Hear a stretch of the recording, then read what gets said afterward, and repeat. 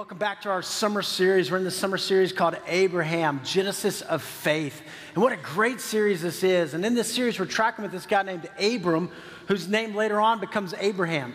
But it's the beginning of this faith journey that God invites us to with him, a journey of following him and trusting him. And what we've seen is that God called this guy Abram, who was living in Ur, the Chaldeans, and it was a different kind of world over there. There was idol worship, and God said, Abram, leave your country, leave your people, your father's household, and go to a land I will show you. And he said, I will make your name great, right?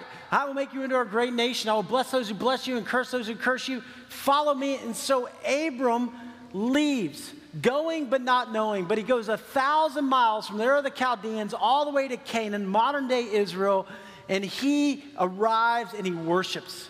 And what we've said is it's not about the destination. It's about the relationship. It's about following God and trusting God. You see, here's how most people live. Most people live like this. They're like, I know what I want to do with my life. I know where I want to go, and I've got it all mapped out. And God, I just need you to come and bless it. That's all. You stay over there, but you just kind of bless it, right? And instead, God's going, no, you're missing it. I'm sovereign. I'm in control. You follow me. And if we would learn to live open-handed, we would learn to live, God, you have all this planned out. And God, I'm going to trust you. And God, I'm going to follow you. And we watch God do what only God can do. And that's the journey of faith. That's the journey to follow. That's the journey to trust. And for Abram, it was the journey of a lifetime. I mean, God did more in his life than he could have ever dreamed or ever imagined. And that's what God wants to do with us. And we're on that journey. And it's a journey of faith. So if you have a Bible with you this morning, I invite you to open with me to Genesis 15. We're going to be in Genesis 15 and 16 today. Now, if you don't have a Bible, we have some Bibles in the back. You can go grab one. Just put your name in it. It's yours. We'd love for you to have it. Also, if you're watching online, you can pull up the scriptures on YouVersion, or if you're here and have a mobile device, we'll also put the scripture on the screen so you can follow along with God's Word. But Genesis 15 and 16, first book of the very Bible, the very beginning right here, and we're going to be unpacking these two great chapters. Genesis 15 is kind of that bedrock chapter of the Old Testament.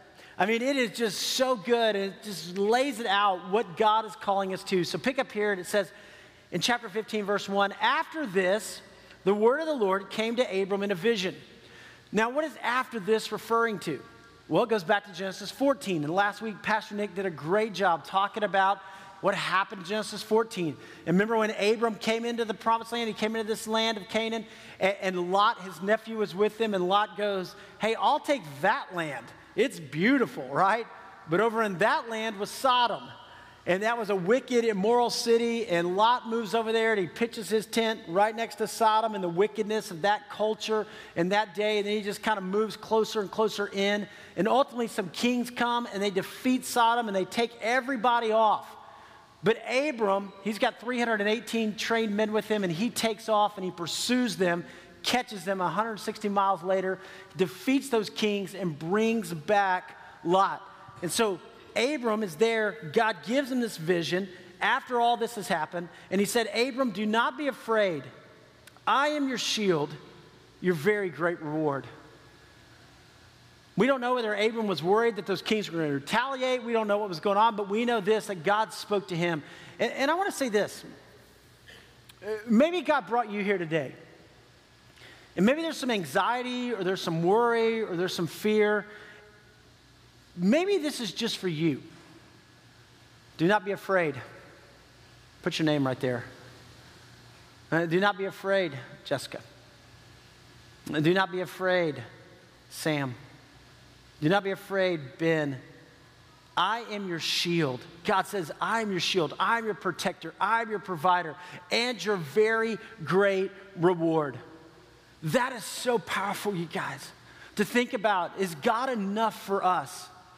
We understand that whatever happens in life, that God, you are enough for me. When Abram comes back, he has all the spoils of this war of defeating these kings, and he goes to Sodom. He says to the king of Sodom, here, take it all. And this king of Sodom goes, no, you can have it. And he goes, no, I don't want anybody to think they made me rich. It's only the Lord who provides for me. And he took a tenth, and he goes to the king, Melchizedek, this high priest in Jerusalem, and he gives a tenth there and he just says, listen, this is my tithe back to God. My trust is in him. My faith is in him. He is my provider. And for Abram, he was living this life of faith. That's what God calls us to trust. God's with us. He won't leave us. But Abram said, "Oh, sovereign Lord, I do have a question. What can you give me since I remain childless, and the one who will inherit my estate is Eliezer of Damascus?" And Abram said, "You have given me no children, so a servant in my household will be my heir." Abram's like, "God, you called me in here. You said you were going to make me into a great nation, but God, I don't know if you know this, but I'm 86 and I have no children." And back then, the custom was if you had no children, then your head servant, he would inherit everything, Eliezer of Damascus. And so here's Abram just kind of laying it out. God, have you forgotten about me?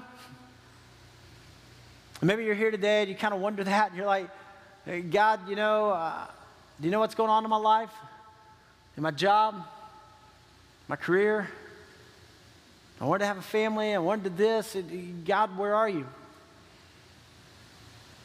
And there's such a societal pressure, right? And we feel this. There's such a societal pressure to be married by a certain age or to have X number of kids or be able to retire early or have this much money. And so all this societal pressure, it kind of weighs on us. And sometimes we wonder, God, where are you? What's going on? And as Americans, man, we want everything now, right? We are like an instant gratification society. I mean, we've got instant coffee, as bad as it is. We've got, drive-thrus. We've got, if it takes longer than 5 seconds to download something, we're like, man, is my machine broken? What's going on? I mean, it's like, we want it now. And God is saying, no, listen, you are my servant. Sometimes we think God is this genie in a bottle, we rub it, and God grants all of our wishes, but God's going, no, my timing is perfect. And I will fulfill my promise for you. God is faithful to fulfill his promises. And he says to Abram, and he says to us, you just wait. And maybe society's doing all this stuff. Maybe you feel this pressure, but listen, I am in control. You hold on to me. And so he says, the word of the Lord came to him. This man will not be your heir, but a son coming from your own body will be your heir. And he took him outside and said, look up at the heavens and count the stars, if indeed you could count them. Then he said to him, so shall your offspring be. Have you ever been outside, like when you're camping, and you just go out and look at the stars?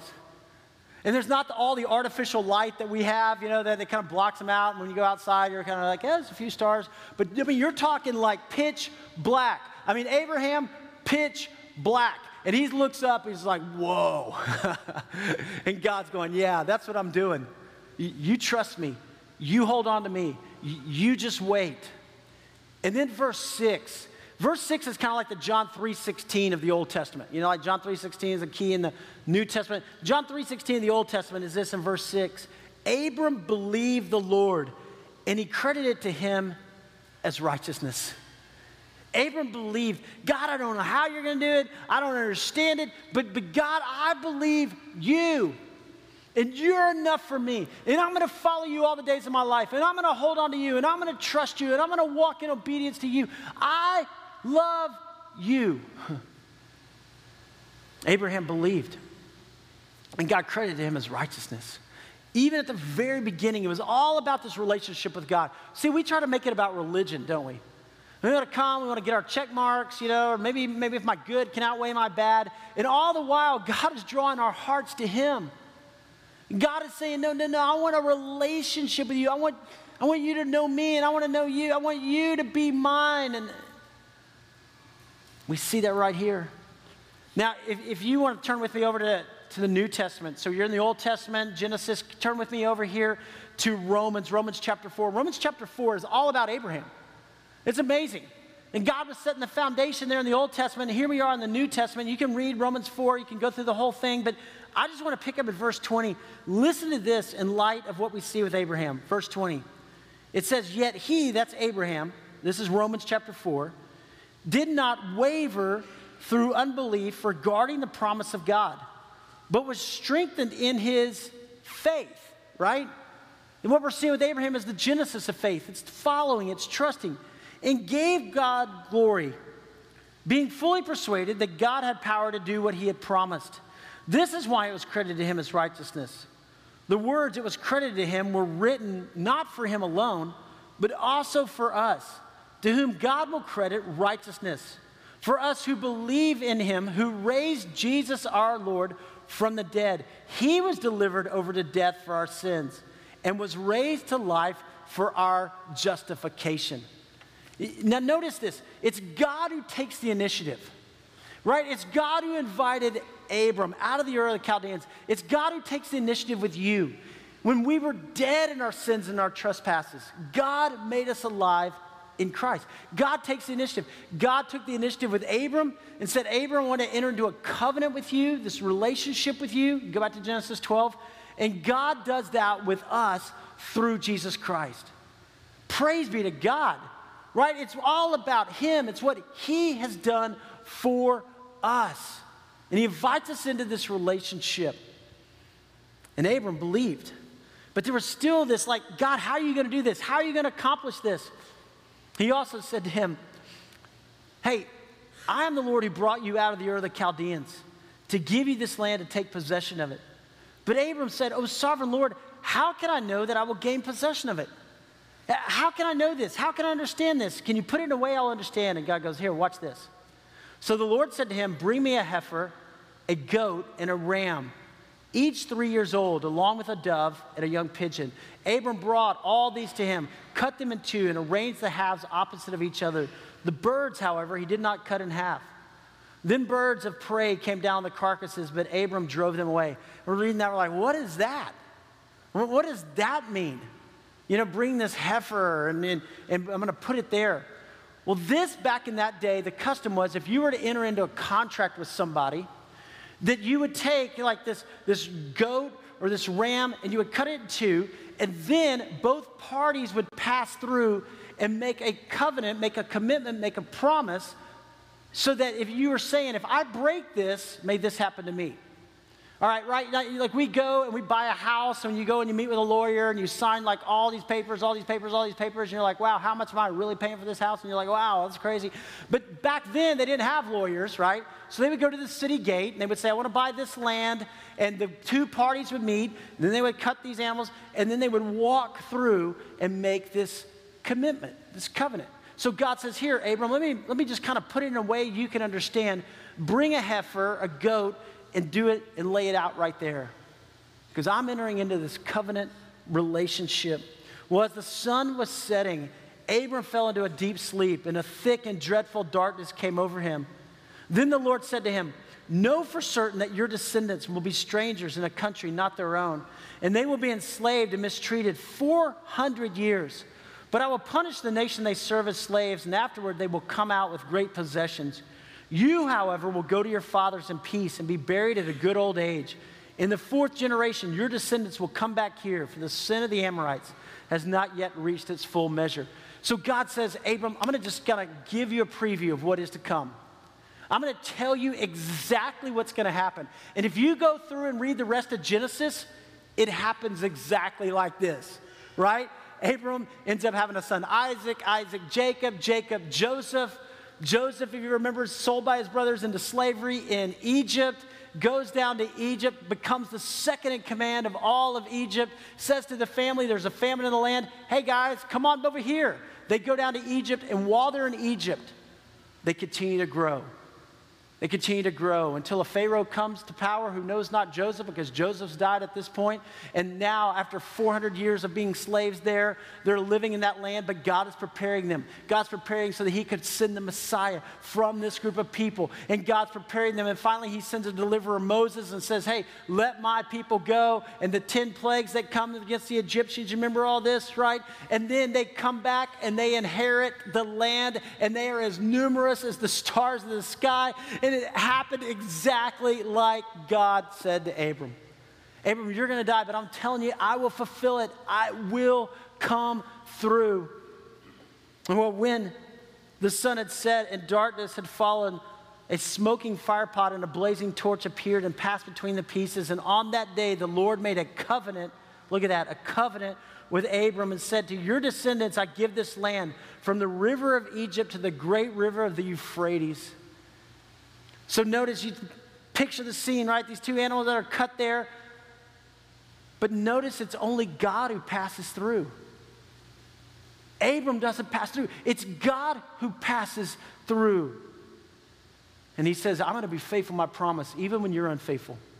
Even when you can't hold it up, I'm going to be faithful. How powerful is that? I mean, think about what Christ has done for us on the cross. When we couldn't pay the price ourselves because of our sins and our transgression, Jesus paid it all. And a relationship with God is not about what we do. It's about what he's done. And this covenant relationship that God is inviting you and I into is a powerful, powerful statement. It is the most important relationship of your life. When you recognize that you need a Savior, you recognize that you yield your life to God, and he becomes the most important person of all of your life. And every decision you make is in light of who he is. And you begin to live and you begin to follow. There's only a few covenant relationships you enter into, right? This covenant with God, this covenant maybe when you stood at an altar and made a commitment to one another, and this covenant of marriage, and this promise that you're making to one another. And you think about how God has called you to uphold that. A covenant with a church, when you say, hey, I'm going to join the church, you know, I'm not just going to date the church, I'm going to make a commitment, I'm going to be here, I'm going to join, be a partner. You're making that commitment, but you're seeing this covenant of faith unfold right here. And Abram is just like, wow, okay, God, you're going to be faithful, and I'm going to trust. But I still don't have a child. And I'm 86. And God, what's going to happen? What do you do in the midst of the waiting? Maybe there's a promise that you feel like God's made to you. Well, what do you do in the midst of the waiting? Do you run after society? Do you do what society says? Or do you just say, I'm going to stay faithful? Maybe you think, you know, hey, I can retire early. And so you kind of start to go, well, wait a minute. If I kind of fudge a little bit on my expense reports, and, you know, I can fudge a little bit on mileage, and then I can get a little bit more money. And, you know, I'm supposed to retire early so I can maybe build this up. You know I want to marry a godly man or a godly woman, but they're really nice, this person. They want to go out with me. They like me, and they're really nice. And, you know, maybe one day we start to put into place these things. And that's what happened with Abram. And that's what happened with Sarai. And look at chapter 16. It says, now Sarai, Abram's wife, had borne him no children, but she had an Egyptian maidservant named Hagar. And so she said to Abram, the Lord has kept me from having children. Go sleep with my maidservant. Perhaps I can build a family through her. We sometimes try to accomplish God's will our way. Sometimes we try to accomplish God's will our way. You know what I'm talking about? Oh, God, I need this much money, and you know, God, I know it's kind of a different job, and I know I'm going to be traveling all the time, but God, you know, I know I'll be away from my family, I'll be away from, I can't really make commitments, but God, this will end up being all right. This will end up working out okay. And Sarah starts to look at this and goes, you know what, everybody in society, hey, they're doing this. And what she was suggesting was in line with society. It was in line with the custom of the day. But it wasn't God's will. It was in line with the custom of the day, but it wasn't God's will. See, back then, a lot of times, men would take multiple wives, right? Sometimes you read through the Bible and you're like, man, they had a lot of wives. You know, what's going on here? Or they would have concubines, or they would have servants, and they would sleep with their servant, and their servant would have a child, and they would become a part of their family. But that wasn't God's will. God created marriage, the sanctity of marriage, right? He created Adam and Eve, and he created them. And Abram had been living that. It had just been Abram and Sarai. He's like, no, I'm not going to do that. I'm different. I'm called out of the Ur of the Chaldeans. I'm to be different. I'm going to love my spouse. I'm going to be there for her. We're going to trust in God. God's going to fulfill it. And Sarah starts to think, well, maybe God needs a little help. Maybe God can't really fulfill this. And it does say, right, God helps those who help themselves. That's not in the Bible, by the way. So if you ever, somebody tells you that's in the Bible, it's not in the Bible. I mean, it's the exact opposite, right? I mean, it's like God helps those who realize they can't help themselves, and we need God. So, but here she comes along and says, hey, I got this great idea. Everybody's doing it. You'll be cool. You'll be popular, Abram, you know. So, hey, go sleep with my maidservant. And you're thinking Abram's going to be like, no, listen, 86 years I've followed God. 86 years I've trusted Him. I'm staying faithful to God. I'm staying faithful to you, Sarai. No way. But it says Abram agreed. What? The patriarch Abram agreed to what Sarah said. So after Abram had been living in Canaan for 10 years, Sarah, his wife, took her Egyptian maidservant Hagar and gave her to her husband to be his wife. He slept with Hagar and she conceived. Like, what? What are you doing? Why would you do this? Now notice this. There's not a record of Abram or Sarai ever praying about this decision, is there? There's not a record of them ever saying, hey, let's stop. Let's pray about this. Let's make sure that this is of God. No. They're like, we want to accomplish this. We want it our way. We're blowing through those roadblocks and we're going after it. And it's heartbreaking. And there's always consequences to this. And she became pregnant. Listen, don't take shortcuts when it comes to God's will. You're going to be tempted, and we all are every time in different ways in life. Don't take shortcuts when it comes to God's will. God is faithful. God will fulfill His promise. You hold on to Him. You trust Him. You follow Him. Don't take shortcuts when it comes to God's will. Well, she gets pregnant. And when she knew she was pregnant, she began to despise her mistress. Now all of a sudden, Hagar is the next big thing, right? I mean, you can imagine Abram's traveling with 318 trained men. There's probably about 1,000 people in the posse that's traveling around with Abram. And all of a sudden, this Egyptian slave girl who was just a slave over here, now she's pregnant by Abram, right? And she's the next big thing. And she's getting pregnant, and Sarah's like, hey, Hagar, I need you to do this. And she's like, Sarah, I can't. I'm pregnant. I know it didn't work out for you, but I'm pregnant. Think there was a little tension in the camp?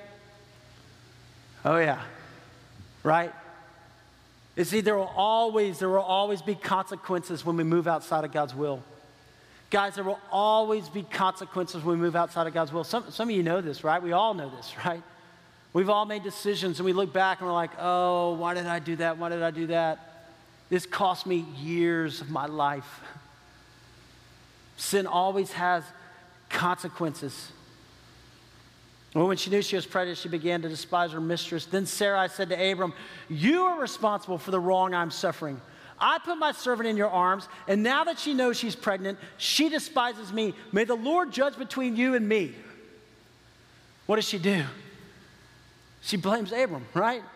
Isn't this classic Genesis 3? Isn't this classic the fall right there where Eve comes along and Eve gives the fruit to Adam and Adam then God shows up and then they're like, well, it was her fault. It was his fault. It was the serpent's fault. I mean, this is like we blame God. We blame others. Do you ever have creative blaming at your house? We have creative blaming at our house. There's times that I'll be online looking at where did this credit card I'm like, Lisa, what are you doing? Why'd you spend all this at Publix? And she's like, well, you asked for all that stuff. I'm like, oh yeah, it was me. And sometimes she'll be walking through the house, we're getting ready, and she's like, where's my purse? What did you do with my purse? I'm like, well, it was brown and I had black shoes on, didn't match, so I put it on, Then we start laughing about it, Or sometimes the girls will be screen time and they're on their iPad, that's a pass me down, they're on there, and I'm like, okay, y'all got to put that up. And they're like, but you gave it to us.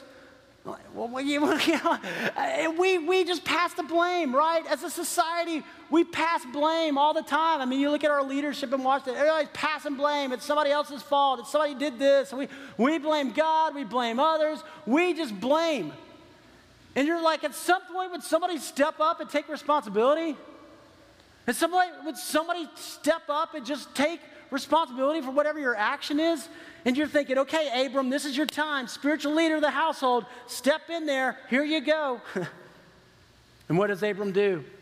Well, your servant's in your hands, Abram said. Do with her whatever you think best. Way to go, man. Good.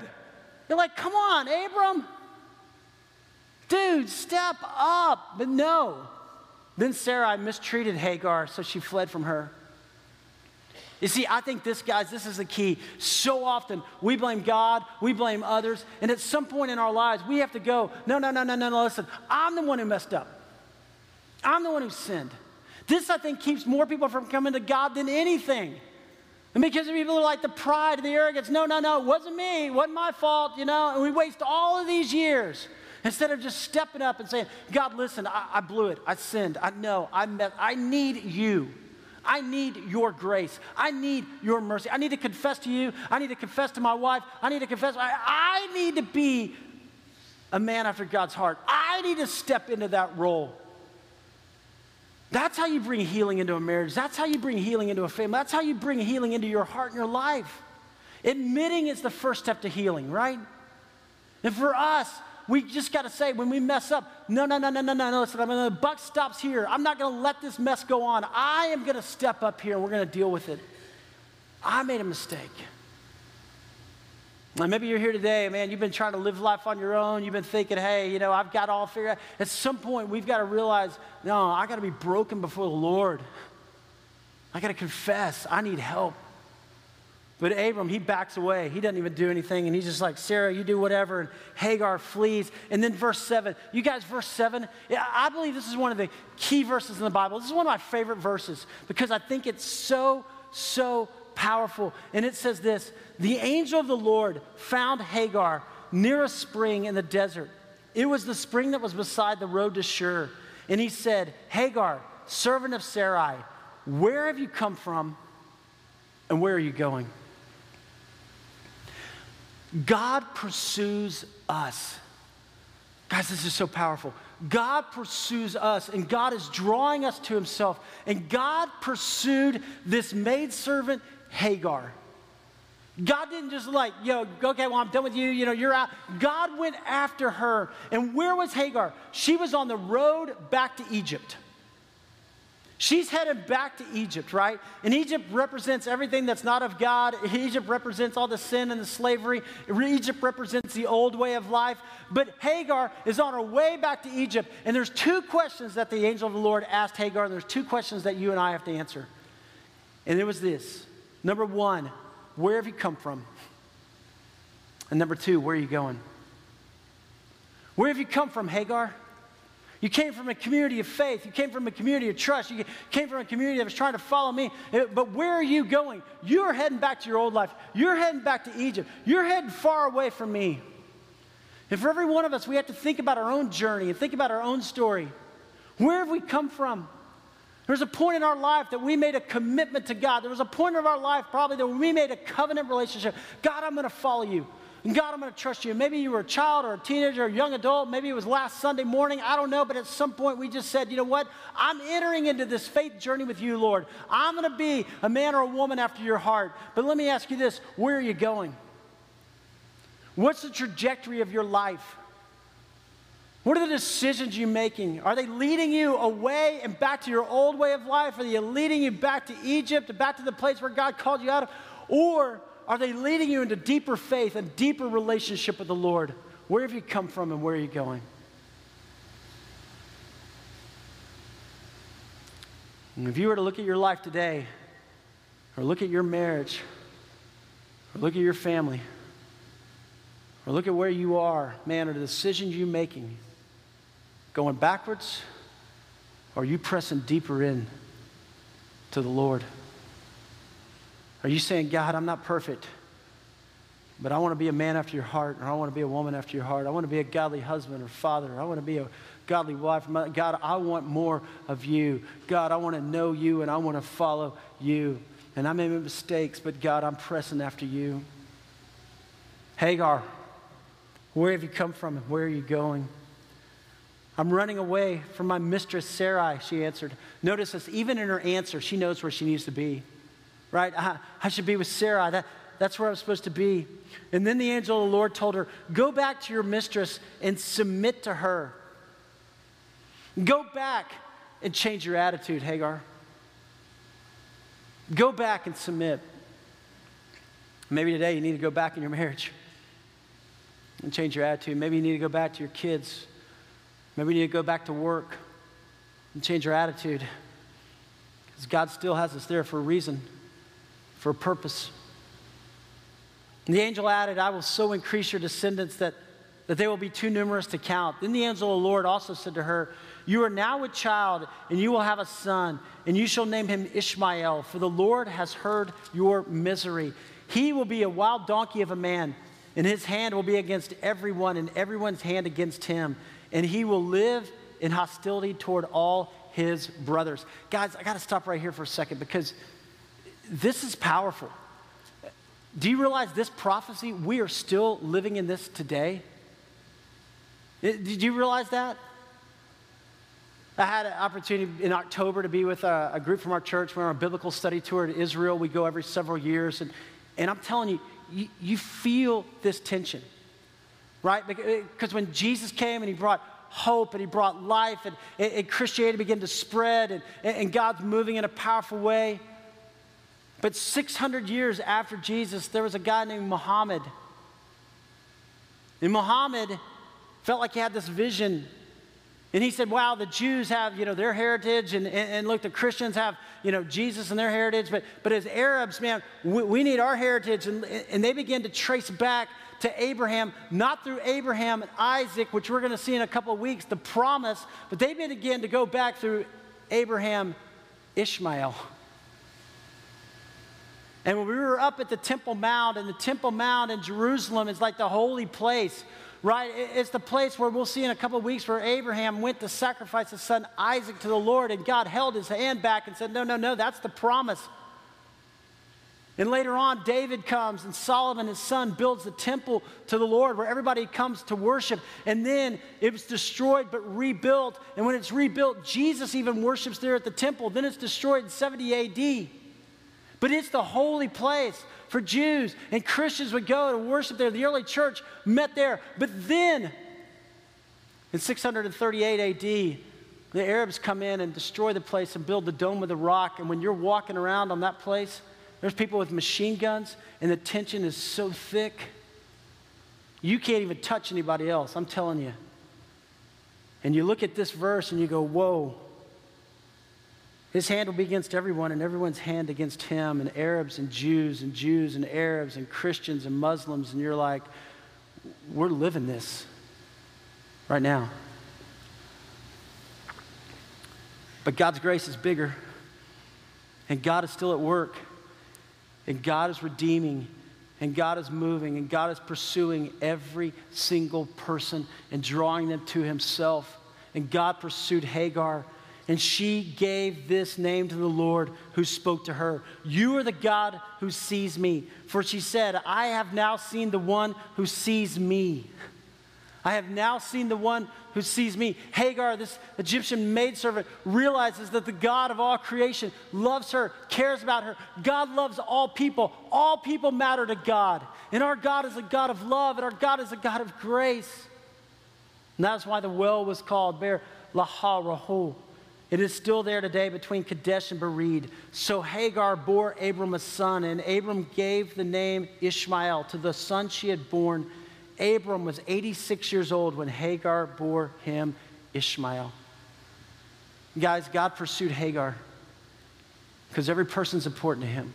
And God pursued Abram, even after he made this huge mistake, even after he totally messed up, God continued to pursue him. And God, 13 years later, will bring the promise of Isaac, and God's teaching Abram about faith and about trust. And here's the incredible truth. God pursues you.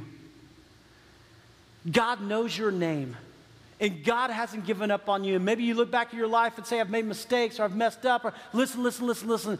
Forget it. God is with you. God is for you. God loves you. And he is the God who sees. He sees where you are in life. He sees the direction you're going. And he is constantly drawing you to himself and saying, I love you and I've got a plan for you. Do you know God knows you? He knows your name. Do you know God loves you? And God wants the best for you? So where have you come from? And where are you going? Are you going closer to him? Are you falling more in love with him? Are you walking by faith and not by sight? Where are you today? I'm going to ask you to bow your head and close your eyes just for a moment. Our worship team's going to come, and we're going to have a chance to respond. The same God that was with Abram is the same God who's here today. And he is the same God who loves you more than you even love yourself. Today, would you just hear him say, do not be afraid. I am your shield, and I'm your very great reward. And I have your life in my hands, and I'm never giving up on you. I've made a covenant commitment to you. Hey everyone, thanks again for joining us today. We hope you enjoyed the service, and we want to encourage you to reflect on today's message throughout the week.